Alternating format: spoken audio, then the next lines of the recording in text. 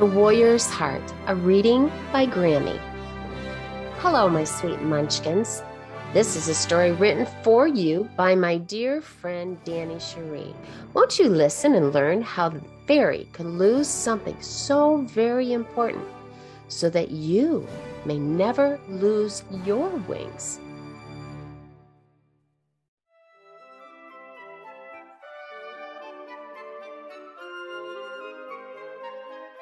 Chapter 20. The Goodbye.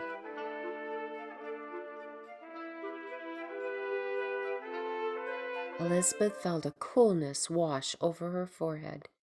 It was a hand, his hand. Finally, she opened her eyes and saw the fountainhead standing over her. "Oh, Father!" The sight of him caused Elizabeth to weep softly.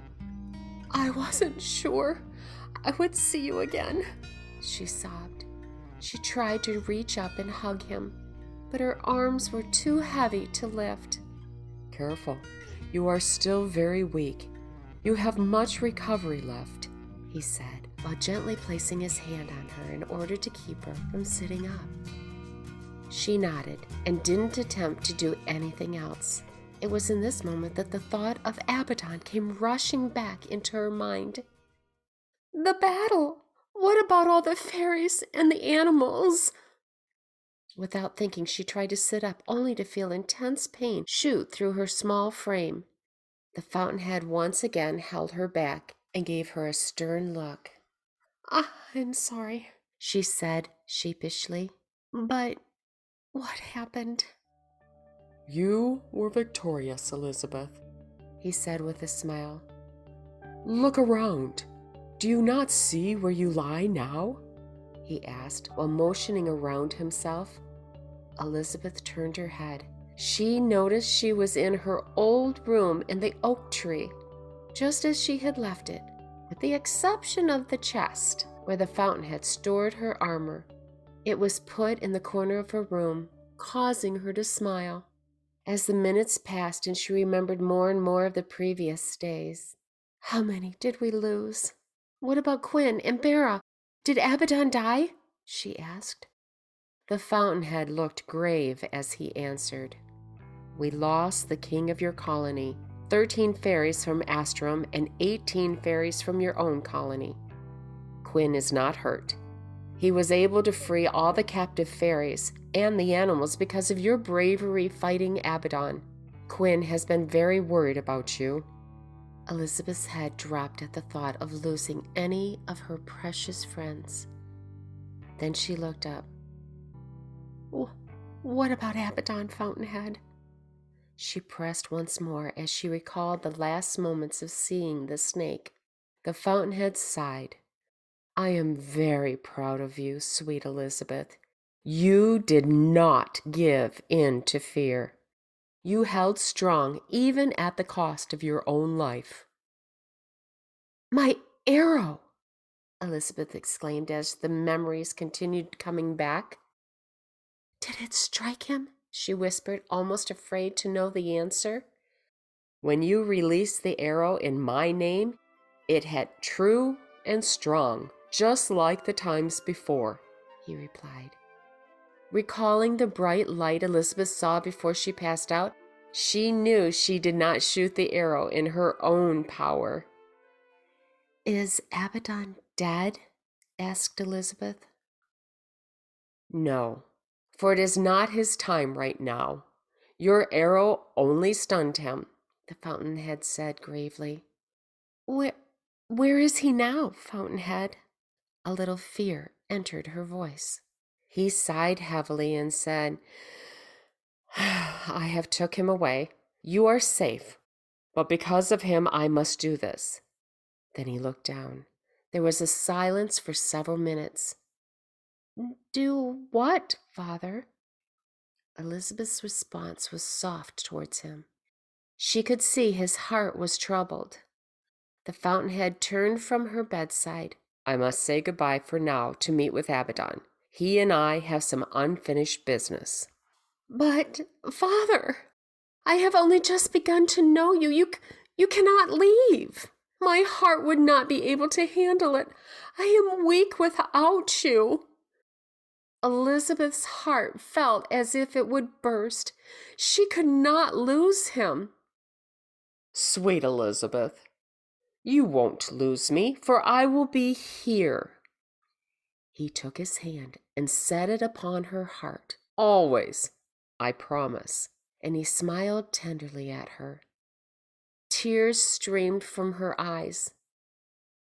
"Ah, I get it now," she murmured through soft sobs. "And what is that?" he asked, as if he didn't already know. "I know now, looking back, that you weren't saying goodbye to Bera. He was saying it to you. He knew that you were going to leave, and Bera was somehow all right with that. He was a strong warrior bird, but I refuse to say goodbye. I'm not strong like Bera. Can't you see? I need you. I am a coward without you." Elizabeth was desperate to have him understand her need for him. "My creation, I know what you need and what you don't. I wouldn't leave if I thought you would physically need me." There was a pause, and then he reached deep inside his pocket as he said, "I have something for you." And he pulled out a magnificent crystal necklace. He held it up, and the light caught it, causing rainbows to dance on the walls. She gasped. "It is beautiful," Elizabeth whispered breathlessly. He explained, "I put a piece of my heart inside this crystal. It is through this we will be together. If you ever need me, call upon my name, and I will hear you." He took the necklace and gently lifted her head in order to fasten it around her neck. The cool of the crystal felt reassuring against her skin. "I promise to come back one day. But Elizabeth, I need to ask something of you." "Yes, Father," she managed to choke out through the tears and the pain welling up in her throat. "My people have forgotten me. They know not who their Creator is. But you have had the eyes to see what no one else could. The barrier to your vision is now gone. Teach my people, Elizabeth. Teach them of me. Tell them of my love. Spur them on to goodness, truth, and strength. Teach each one to have a warrior's heart." With those words, he wrapped himself around Elizabeth and held on tightly. He let her sob into him for a while as he gently stroked her hair. After her sobbing quieted, he reached out his hand and laid them gently on her eyes. She could feel herself fading quickly. "I will always be here. I love you, my sweet daughter."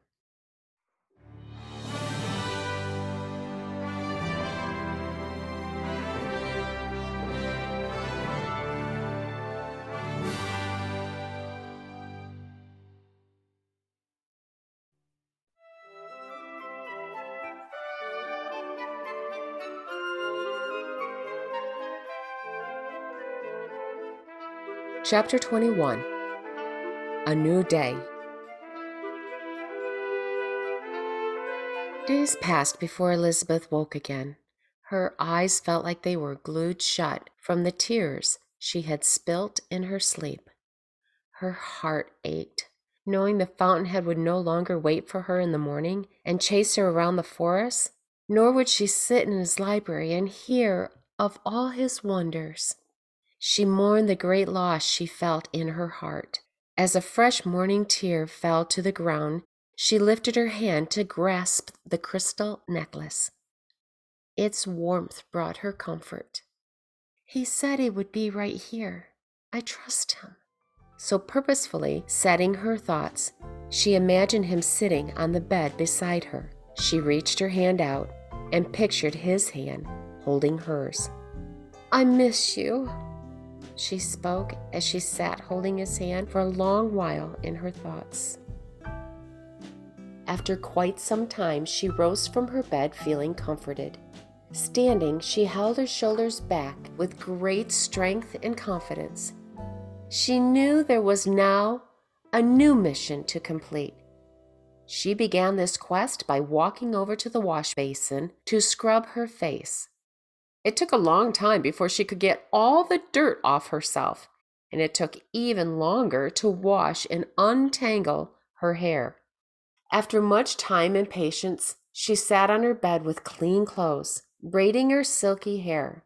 Her hands moved automatically to braid it, but she paused halfway through and decided to keep it down. As she ran a hand through it, she noticed the chest in the corner of the room. Walking up to it, she opened the lid. Just as she expected, her armor was there, as well as her weapons. She hesitated over the chest before bending down and picking up her sword. She was a warrior now, so she decided she would carry herself as one. She fastened the sword around her waist and walked to the door. She paused only for a moment before pushing it open.